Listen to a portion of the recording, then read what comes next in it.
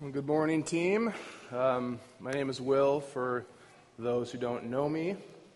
The pastor's asked me to step in this week as most of the elders were out of town at a conference. And I'm just super excited to open up God's Word and exalt Jesus with you all this morning. We're going to be in Isaiah chapter 6, which has been a precious text to me all summer as we've been preparing to be sent out by CRC as church planners to Ireland. And honestly, I'm mostly just preaching this for myself, for my own comfort. So thank you for inviting yourself into my personal worship time. Let's open up Isaiah 6, and we'll be reading verse 1 through 8. And here's what I'm going to do. I'm going to pray and ask God to meet us here, and then we're going to go verse by verse through the text. So let's pray. Heavenly Father, we thank you, God, that you are among us now. We're gathered together in your name, and so we know you're here. And so we just ask for your grace. Give us grace, God, to preach your word with boldness, and give us grace to be a people who hears and who responds, and we just confess our need for you to do that.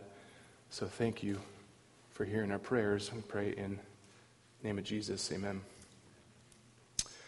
Well, I don't know if any of you have ever had an experience where you've been fearing or hoping in something, and then you get a bit of a reality check, and then you realize you should have been fearing and hoping in much bigger things. I was reminded of a story the other week when I was in Israel, and me and some guys were going to go climb a mountain in northern Israel called Mount Meron, close to Mount Myron, and so we were going to go claim it as my mountain, right? We made a flag and everything. It was awesome.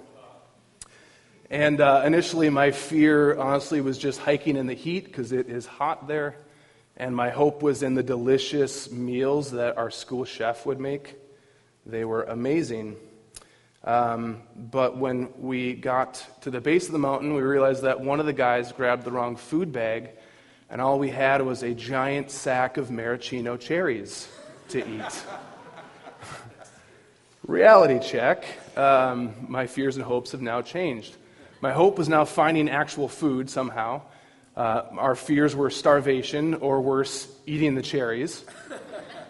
And they changed again when halfway up we realized that this mountain is actually an Israeli army military post protecting their northern border. Reality check. Our fears should have been that.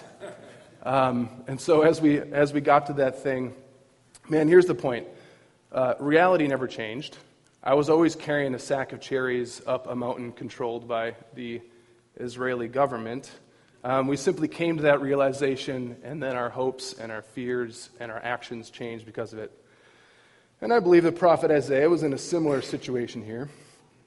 As we look at verse 1, we're going to see that this vision happens in the year that King Uzziah died.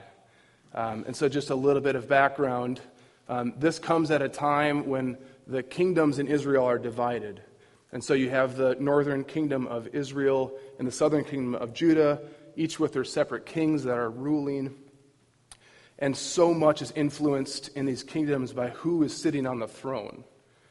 The constant narrative of this time is, and then such and such a king became king in Israel or Judah, and they either did what was right in the eyes of the Lord, or they did what was evil in the sight of the Lord, and then God's curses or blessings followed, depending.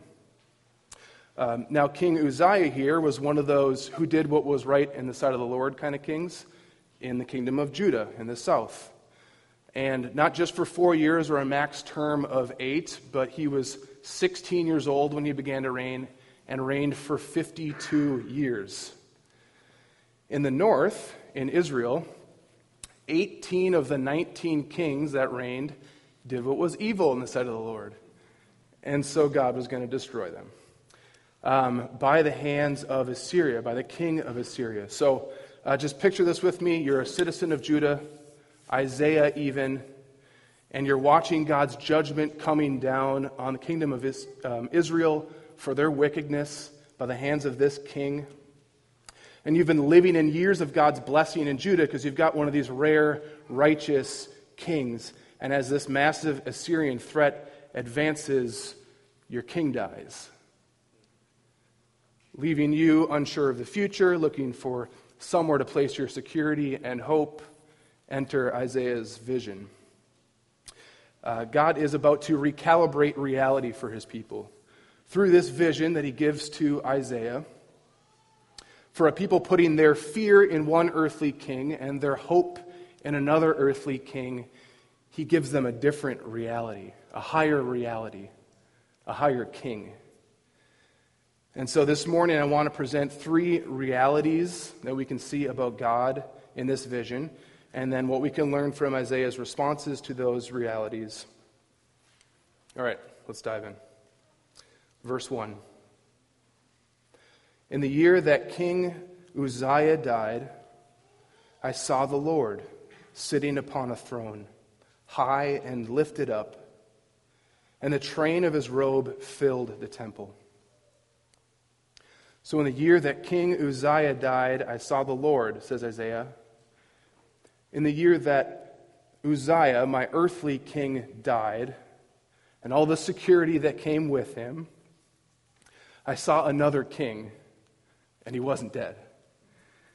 The contrast is clear. This earthly king, who was insufficient, why? Because he died and could no longer protect Isaiah. But there's one who's alive on the throne, and his kingdom will have no end. I saw the Lord, says Isaiah, sitting upon a throne. So sitting upon a throne, not anxiously pacing around the throne room, not trying to gather wise counsel on how to stop this army, right? Like, Gabriel, you got any ideas, man? This is a pretty big army. Right? No, he's sitting, which is just saying he's in utter and absolute control. He's sovereign. The king's heart is a stream of water in the hands of the Lord. He turns it wherever he will. We keep reading. He is high and lifted up, and the train of his robe filled the temple. So high and lifted up, or high and exalted. This king wasn't playing on the same field as the others, is what it's saying. He is high, exalted above the rest, which shows his supremacy. You can see that in the Tower of Babel, for example, right? The thought is, if we could just build a tower up to God, then we'll be equal with him. And then what does it say? God had to stoop down to see what they were doing because he's just mocking them, because it's laughable, right? As if you could build a tower to him. But that's the concept. That's what Isaiah is seeing here. This God is high and exalted. He's lifted up. He's on a completely different field. He's supreme. And the train of his robe filled the temple. So one could tell the worth or significance of a king at this time by the length of his robe. And again, God is showing Isaiah there's no comparison here. His robe isn't 5 feet longer or 10 feet longer than the next best king. No, his robe fills the entire temple. His worth and majesty don't have an end. It just goes and goes and goes, overflowing out of this temple. That's the king he sees. It's also showing there's no space in the temple, that his majesty doesn't inhabit. It fills every space. All right, so 1 verse in, you can kind of start to see the reality that he's giving Isaiah here of a different kind of king. And we can also see that this vision is happening in a heavenly temple. All right, so this is what the temple Solomon built is designed to image. The Jerusalem temple and the Holy of Holies within it is designed to image a heavenly reality. But Isaiah is not in the image.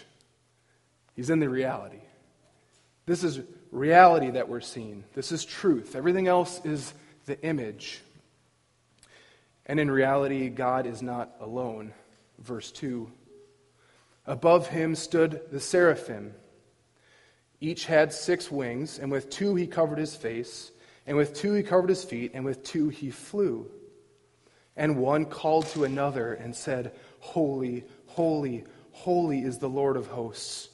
The whole earth is full of his glory. And the foundations of the threshold shook at the voice of him who called, and the house was filled with smoke. So in Hebrew, seraphim means fiery ones. So whatever Isaiah is seeing here, it's safe to assume these are some majestic-looking creatures that shake the foundations of the temple when they sing. And God created these heavenly worshipers with 6 wings, okay, but only 2 are actually used for flying because God knows the infinite holy worth of God that radiates from him is so intense that not even unfallen angels can look at it directly. Think about Moses on Mount Sinai here. So Moses asks if he could see God, if he could see his glory, right?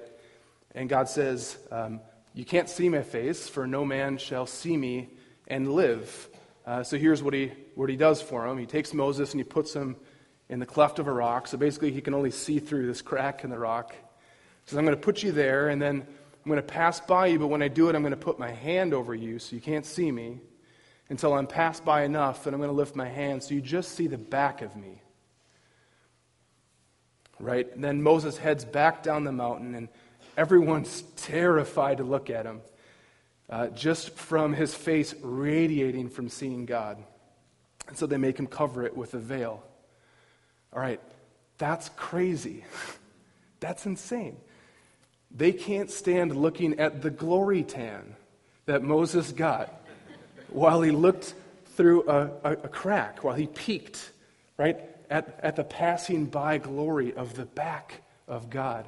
How much more so when you stand before him directly? So that's the intensity that God's holiness radiates. And so how do the seraphim respond to beholding this glory? Oh, they worship.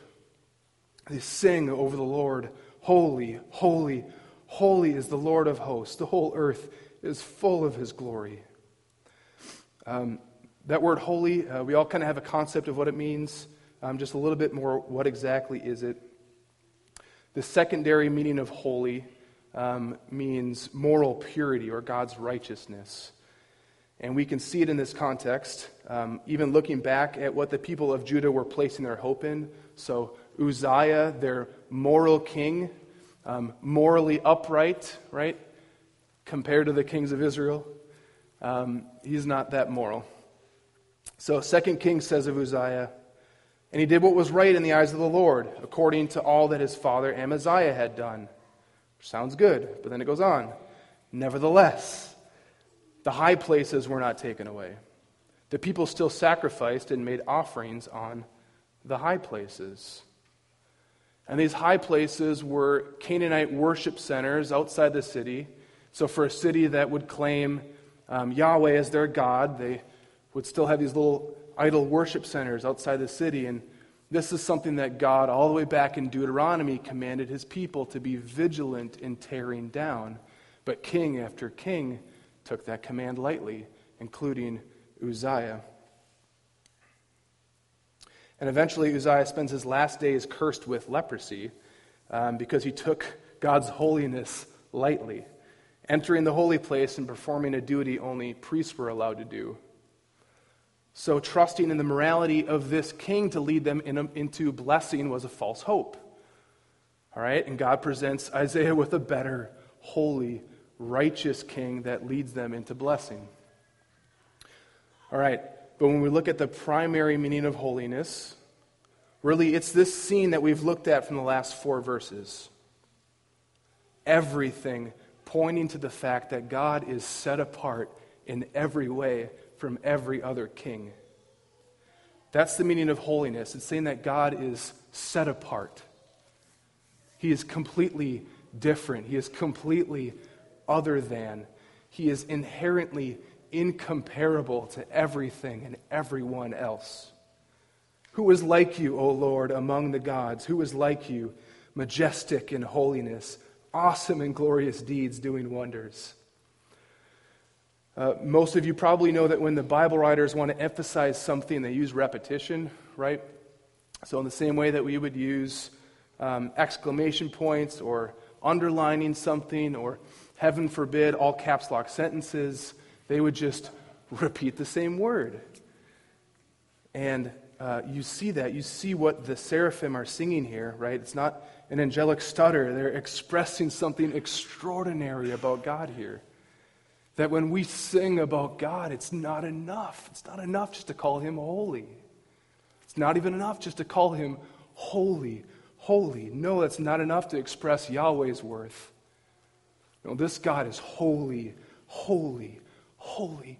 This is the only characteristic of God that is expressed this way 3 times. We see it in another place in the Bible, in Revelation, when angels are singing before the throne again. Holy, holy, holy is the Lord God Almighty, who was and who is and is to come. And while the angels are singing that, there are 24 elders that are praising God for his creation. Worthy are you, O Lord and God, to receive glory and honor and power, for you created all things. And by your will they existed and were created. And so just think with me here. All right? The angels are singing about God's holiness, and at the same time there are these elders that are praising God for his creation.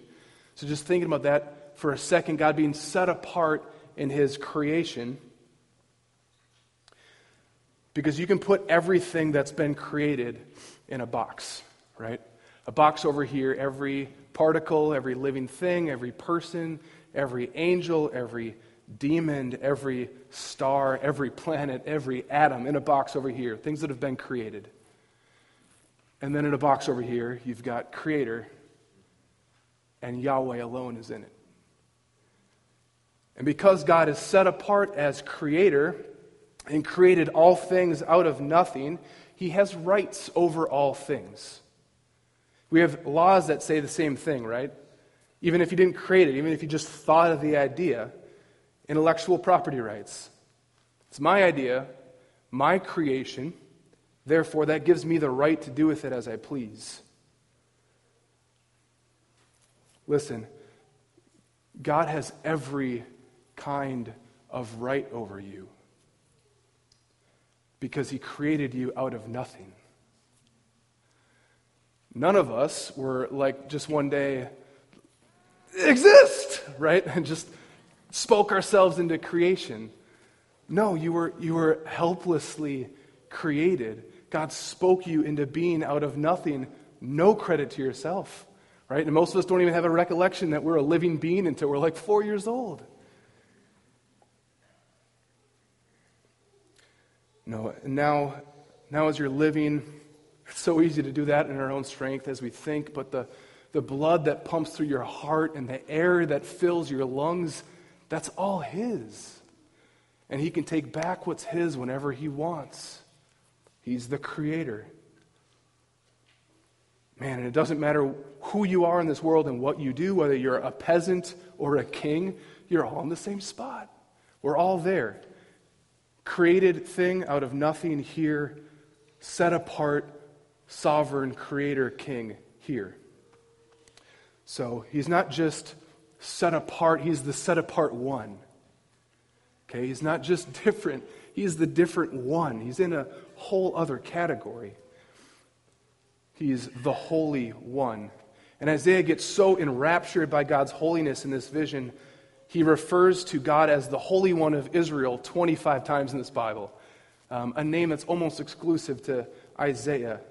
And do you know who the Holy One is? John tells us in the Gospel of John who Isaiah is seeing here, John 12:41. He says, Isaiah said these things because he saw his glory and spoke of him, referring to Jesus. This Holy One, sitting on a throne high and lifted up, robe filling the temple, angels above him singing, holy, holy, holy is Jesus. Pre-incarnate, filled with majesty, Jesus. So, reality number one, Jesus is the Holy One. Jesus is the Holy One. And here's Isaiah's response in our next our next verse. And I said, woe is me, for I am lost. For I am a man of unclean lips, and I dwell in the midst of a people of unclean lips. For my eyes have seen the King, the Lord of hosts. So Isaiah sees God's holiness here, and he's just waving the white flag.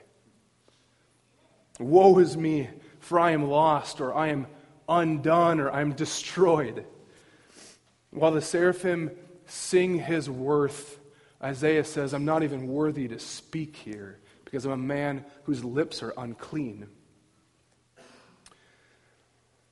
He realizes that he's undone because he's at God's complete mercy here. Isaiah realizes that he's toast unless God does something for him. And so reality has put Isaiah's fear in the right place. Listen, do you think he is concerned in any way about the king of Assyria right now? No. Who gives a rip about that guy? He's nothing. He's just a finite human, just like me, standing before an infinitely holy, sovereign God. His fear puts everything in the right place. If you're a believer in this room, this has happened to you. There's been a moment or moments when you've seen God high and lifted up, and then you've seen your sin for what it is. You haven't just seen your sin, you've seen your sin for what it is. That is wholly different from God. That you feel the weight, that it's your sin that separates you from your perfect Father, and your response is repentance. This is repentance that we're seeing from Isaiah. And listen, if this hasn't happened to you, then you haven't seen this God. If you haven't been undone by your sin before a holy God and it's resulted in repentance, then you've never met this God. Okay, read Isaiah's response again. He says, woe is me, right? But why? Why does he say that? He says, for, or because I'm lost. Why is he lost? Because I'm a man of unclean lips, and I dwell in the midst of a people of unclean lips. Why am I a man of unclean lips? Because my eyes have seen the King, the Lord of hosts. So it's just, Isaiah saying, it's because I've seen him. I've seen Jesus. I've seen him for who he is, high and lifted up on the throne. And my response is repentance. It's fear. And so Isaiah's response to the reality of seeing this messianic Holy One, he doesn't know it's Jesus yet, but oh man, by faith he's seen it's the Messiah. And his response is repentance. Verse 6, then one of the seraphim flew to me, having in his hand a burning coal that he had taken with tongs from the altar. And he touched my mouth and said, behold, this has touched your lips. Your guilt is taken away, and your sin atoned for. Man, the world has a guilt problem. Right? We've all been created for holiness, to be holy as our God is holy. And because we live unholy lives, there creates this thing in our heart, right? Guilt, that is screaming out. And we hate it. And Isaiah is just seeing this here, right? He's getting a glimpse of the reality of God in his holiness up here. And then he's getting a reality of where he's at, a man of unclean lips down here. And that separation creates guilt. Now, the world's answer to guilt, our culture's answer to guilt, is to somehow lower this thing in our own strength. Okay? So there's this separation, and our culture and the world say, if you can just deny God's holiness a bit, or deny him altogether, make him out like he doesn't care about sin all that much. And then if you could just make our sin not really be sin, it's just not that sinful, it's not that offensive to God. Or we try to add to it a bit, right? We try to add on our religious duties. And if we could just make that separation a bit less, that's going to appease our guilt. The problem is it doesn't work. It never works. The result of removed guilt should be peace and rest, right? If you've got no guilt, you should be restful and peaceful with where you're at, and yet we know, man, now more than ever, depression and anxiety are on the rise in America. Depression medication and anxiety medications are higher than they've ever been. And it ultimately it's just telling us that it doesn't take the guilt away. And the other part of it is that it doesn't take it away in reality either. Meaning that all of us are going to stand before God and make an account of our lives one day. And it's going to be before a very real and holy God, the God that we see here. But God again gives us reality. So this strange burning coal thing, right? Well, there's one time, one day out of the year in the Jerusalem temple when burning coal is taken and carried into the Holy of Holies, where God chose to manifest His presence and glory over the Ark of the Covenant. That day, that one day, is the Day of Atonement, the day where God set aside for a high priest to perform a single sacrifice to atone for the sins of the people that year. But there was a problem. The blood from that sacrifice had to be brought into the Holy of Holies, into the very presence of God. And no man is holy enough to do that. Only the high priest was allowed to step foot in there, and only one time a year on this day, the Day of Atonement. The issue is that he still can't see God, because no man can see God and live. So this is what the high priest would have to do. He would take a burning coal from the altar where the sacrifice was going to be made, and he would take that burning coal and he'd bring it into the Holy of Holies, and then he would take incense and he would sprinkle it on the coal, and that would create smoke that would fill the room. Think back to verse 4 in our text. So this smoke would fill the room so he couldn't see God's face directly. And then underneath that protection, he could then approach God in His presence in boldness and apply the blood of the sacrifice that covers their guilt and sin. So where is Isaiah at right now? He's in the Holy of Holies. Not in a temple made by hands, but a heavenly one. He's in the heavenly Holy of Holies, standing in the presence of God, and he knows his fate. He knows he's not a high priest. He knows he can't make a sacrifice for himself. He knows he's staring directly at God on the throne. My eyes have seen the King, right? And he knows that death is the penalty. But then, apart from Isaiah, God acts. God sends His servant to him. One of the seraphim flies to the altar to grab a piece of burning coal. The same altar and the same coal a high priest would have used to enter God's presence. And he takes this and he carries it to the place where Isaiah has felt the specific weight of his guilt and sin, his lips. He presses it right up against it. He personally applies it to the source of his guilt. And then he just announces over him, your guilt is taken away and your sin atoned for. Okay, so hear what God's saying here. He's saying, you're right, Isaiah, I am infinitely holy and you aren't. You stand guilty in the presence of the Holy One, and that can't happen. Blood needs to be spilt, Isaiah, but not yours. You need atonement, Isaiah, and just like on the Day of Atonement, I'm going to provide both. You need a sacrifice and you need a high priest, and I'm going to give you both, but an even better one. Hebrews 10:11 through 14 tells us who that is. It says, every priest stands daily at his service, offering repeatedly the same sacrifices, which can never take away sins.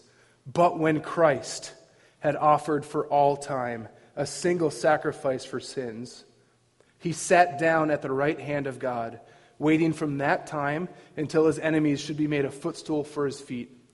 For by a single offering he has perfected for all time those who are being sanctified. Jesus the Christ is the better high priest, and Jesus is the better sacrifice.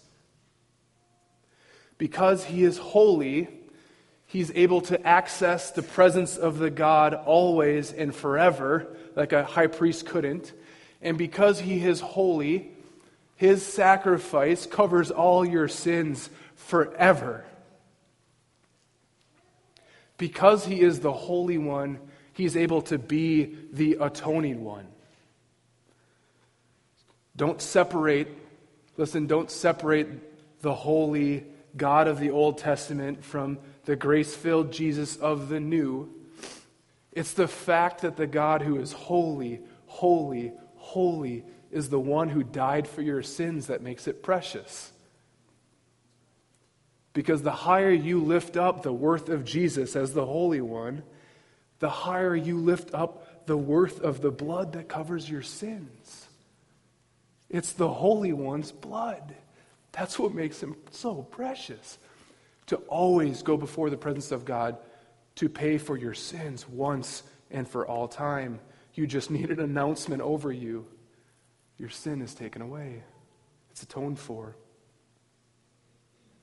So, reality number 2, Jesus is the atoning one.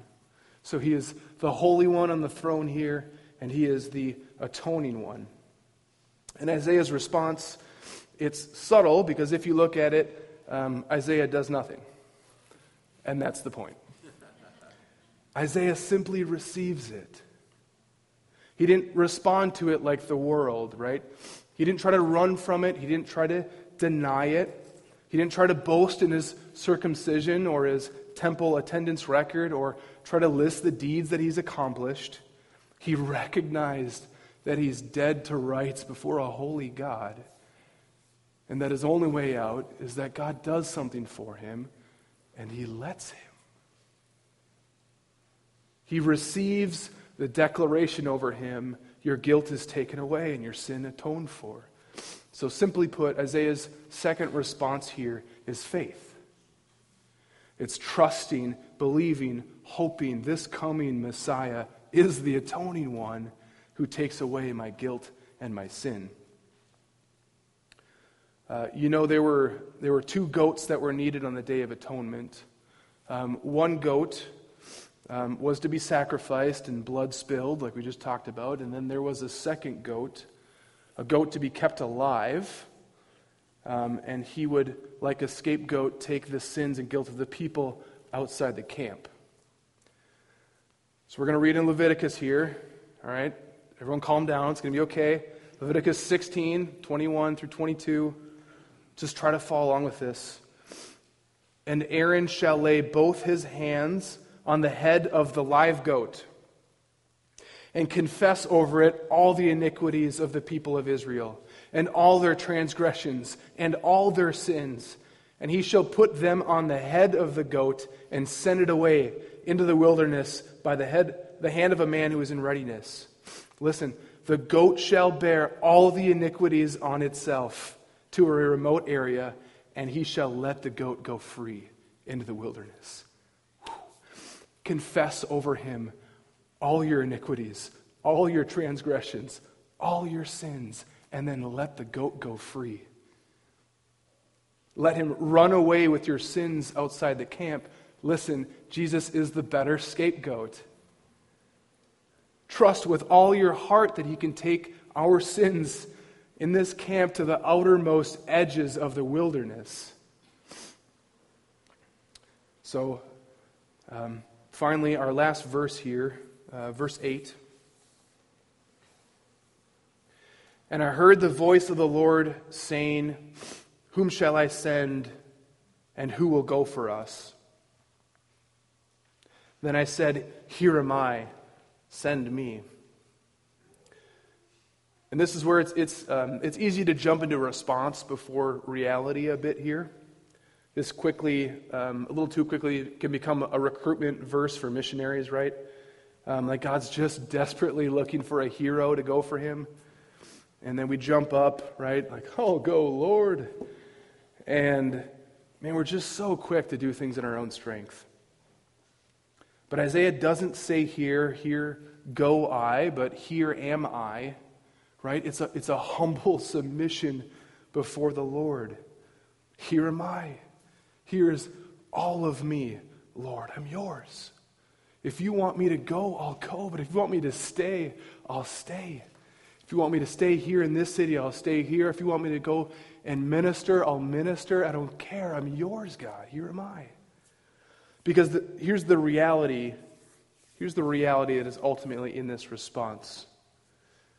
You'll realize if you keep reading here that Isaiah ultimately fails in his mission. Now, he was obedient and did what God asks. He was a faithful prophet, and so he succeeded in that sense, right? But look at verse 10. When God says, "Make the heart of this people dull, and their ears heavy, and blind their eyes, lest they see with their eyes and hear with their ears and understand with their hearts and turn and be healed." Okay, so that's the ministry that God's saying Isaiah is going to go into here. And then Isaiah says, "How long, O Lord?" And he responds, "Until cities lie waste, without inhabitants, and houses without people, and the land is a desolate waste. And the Lord removes people far away, and the forsaken places are many in the midst of the land. And though a tenth remain in it, it will be burned again, like a terebinth or an oak, whose stump remains when it is felled." Stop there. Does that sound like missionary success? No. No, because Isaiah couldn't accomplish what God's people really needed. You will try to raise up a remnant, Isaiah, until nothing is left but a stump. Okay, very end of verse 13 there. But the holy seed is its stump. When everything is burned up, there will be one holy seed left, because Isaiah is just a forerunner here. There was a better one to come. Look back at verse 8. Back at verse 8. When the council of the triune God comes together and asks, "Whom shall I send and who will go for us?" they ultimately surveyed the land and saw that none were worthy. And so from within that triune council, one stood up and said, "I will go. Send me. Here I am, Father, send me. For the joy and salvation of your people, and for the glory of our name, I will go. I, the Holy One, will empty myself, not counting equality with God a thing to be grasped. And while I have every right to sit and rule here, I will go there and serve. And although I am worshipped and honored day and night as the King of Kings here, I will go there and be mocked as the King of the Jews and have a crown of thorns put on my head. I, the righteous one, will suffer and die, becoming sin who knew no sin. And I will fill your chosen people with my Holy Spirit, so that I can continue to go to the ends of the earth until all your elect are found, until your glory fills the earth. Here am I. Send me." And man, in case that seems like I'm reading Jesus into the text a bit, turn to Isaiah 52, verse 6. Because here Isaiah is actually prophesying 200 years in the future from this vision, and God's name is still being profaned. It's still being profaned, so then God says, verse 6, "Therefore my people shall know my name. Therefore in that day they shall know that it is I who speak. Here am I." So, quoting Isaiah here, God says, now you'll know that ultimately I'm the one who says, "Here am I." Immediately followed by the next verse, how beautiful upon the mountains are the feet who bring good news. Who publishes peace, who brings good news of happiness, who publishes salvation, who says to Zion, your God reigns. The missionary verses of missionary verses. What the forerunners couldn't do, I will do. I will bring the good news. And he did in Jesus. So, reality number 3, Jesus is the sent one. He's the sent one. Isaiah's response, our response, isn't to go and save. It's a submission to follow wherever the Lord leads us. So we don't need to worry about being the hero because we're not. He's the hero. Oh man, that frees you up. It's not on us. And this couldn't be any more comforting news for me. Man, earlier this spring, as we were really just kind of heading into this Ireland business, there was about a week straight where I woke up 2 a.m, same time, every morning, just from, honestly, this demonic panic attack. And I'd wake up and lies would just fill my head. It just instantly. Lies about Ireland and their need for the gospel. Lies about my ability to speak it to them. I remember feeling so desperate for reality, desperate for truth, just asking God, show me in your word who you are.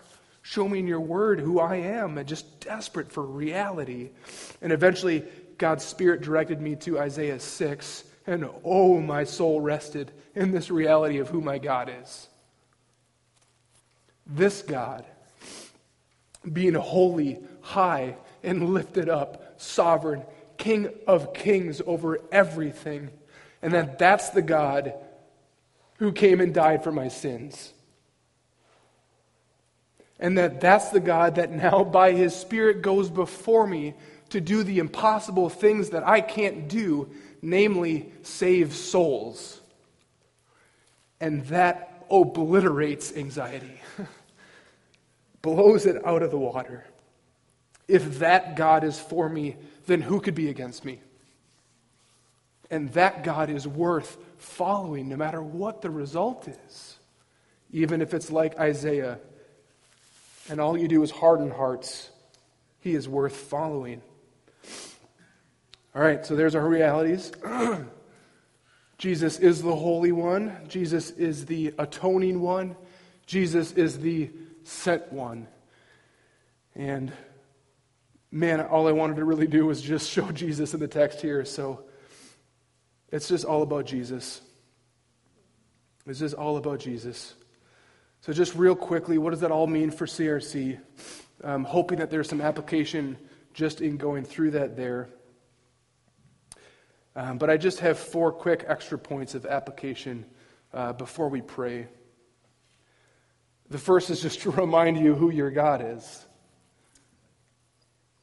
It's to remind you who this Jesus is that you serve and how big and how holy He is, so that we might fear Him for our good. So in the words of Oswald Chambers, he said, the remarkable thing about fearing God is that when you fear God, you fear nothing else. Whereas if you do not fear God, you fear everything else. Oh man, when your God is small, you just fear everything. There's kings of Assyria everywhere, right? But when you fear the Holy One, it just knocks out fear everywhere. And so if you find yourself anxious and fearful this morning, like you've got a king of Assyria descending on you, God just wants to remind you how big He is, how holy He is, how sovereign He is, so that you might fear Him, so that you might have peace. Number 2, just as a church, that we would take seriously God's holiness. We'd take seriously His holiness. Don't mistake God's patience and long-suffering and grace for His apathy towards sin. He's serious about sin. So I would just ask us, what are those high places in our lives, right? What are those little worship centers for idols that we just haven't felt too ambitious to tear down? We know the command, but we can kind of think we can serve this God and let those exist. It's not going to be a big deal. And listen, let's just ask Jesus to tear them down today. Not in our own strength, asking Jesus to tear them down today. And Isaiah knew that your sins are never private. Okay, he knew that he was a part of a people. We can see that in the text. He says, I'm a man of unclean lips, and I dwell in the midst of a people of unclean lips. Right? We're a people here in this church. We're a people. And we all individually image Jesus, right? But just like a mosaic, that individual picture of Jesus put together makes a bigger picture of Jesus.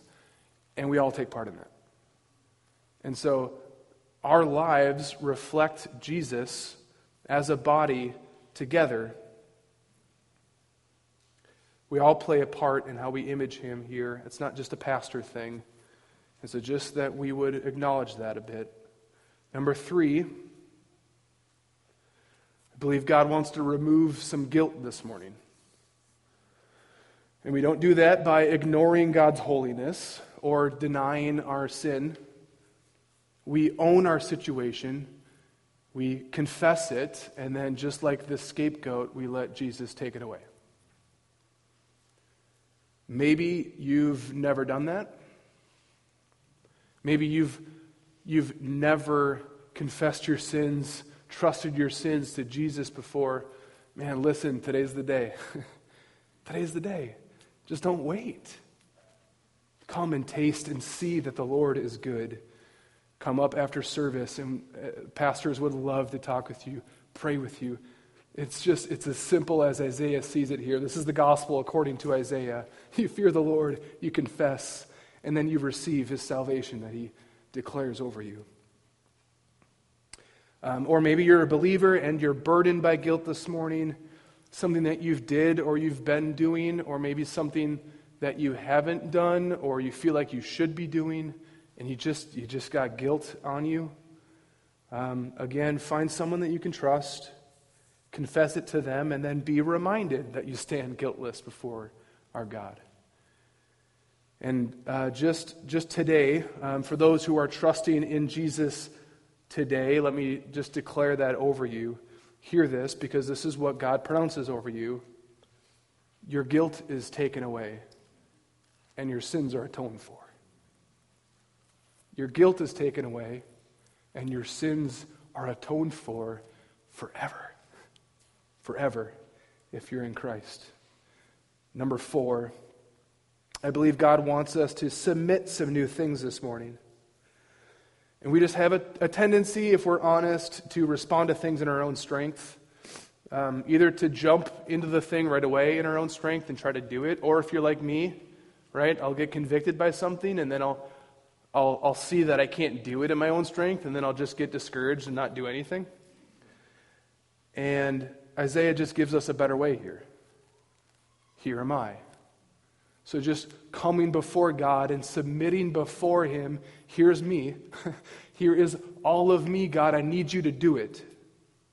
I can't do this stuff, God, but I want to, so here am I. I'm willing. Whatever your will is for me, I give it to you. Your will be done. And so I just want to close now when we pray and just take a little bit of time and submit some things that maybe we haven't before. And if you're like me, the chances are there's even something ringing in your head or your heart that you probably have a little hesitancy towards submitting, whatever that is. All right, so let's just be honest about that. Okay, if we're hesitant to submit something, it's because we're not really trusting that God is good. Our thought when that happens is, if I submit that thing to God, if I really say, God, I'm willing to do this, have my house, have my family, have my job, that he's going to harm you.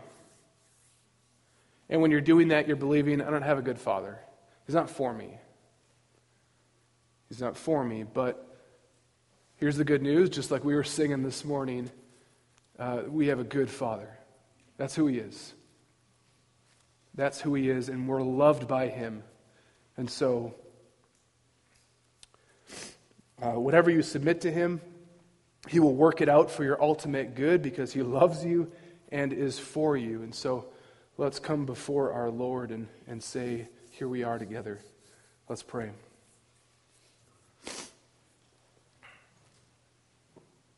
Heavenly Father, God, we thank you. We thank you for your word and that, God, you tell us who you are. That we don't have to guess at who God is, but by your word we can see reality, we can see truth. That you're not whatever we make you out to be. That you are who you are, and there is no one like you. God, thank you for letting us see it. That you are holy, you are sovereign, you are the King of kings above all things, and that you're also the God who came down and died for our sins and paid our debts and gave us access to your holy blood that can forgive our sins, that can cover our sins. And for everyone who trusts in Jesus today, God, that you announce over them that their guilt is taken away and their sin is atoned for. Praise you, God. That's you. That's not us. And we see, God, that you're a God that sends, and he sent himself. You sent yourself, God, in Jesus Christ. You're ultimately the one who says, I will go, here I am, send me. And you still do that today. You're still going out today. And so, God, we just come before you now and we on our knees. On our knees, we just see you for who you are.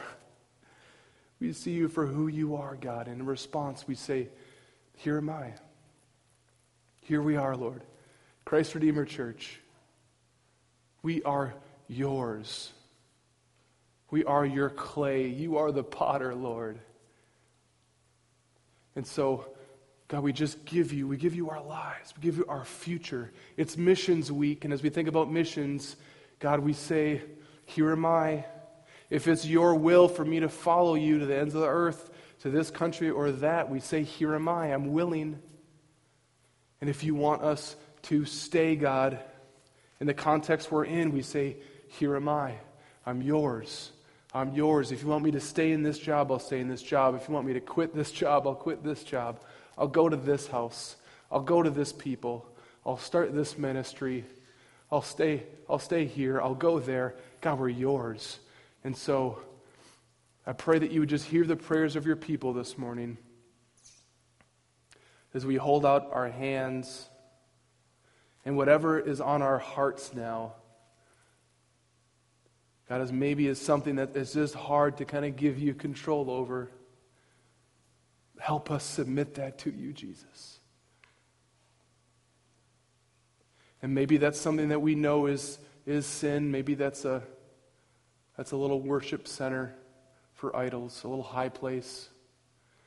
God, maybe that's something that doesn't seem really sinful, like our families or our jobs or whatever it be, God. I just ask that you would hear our hearts as we say, here we are.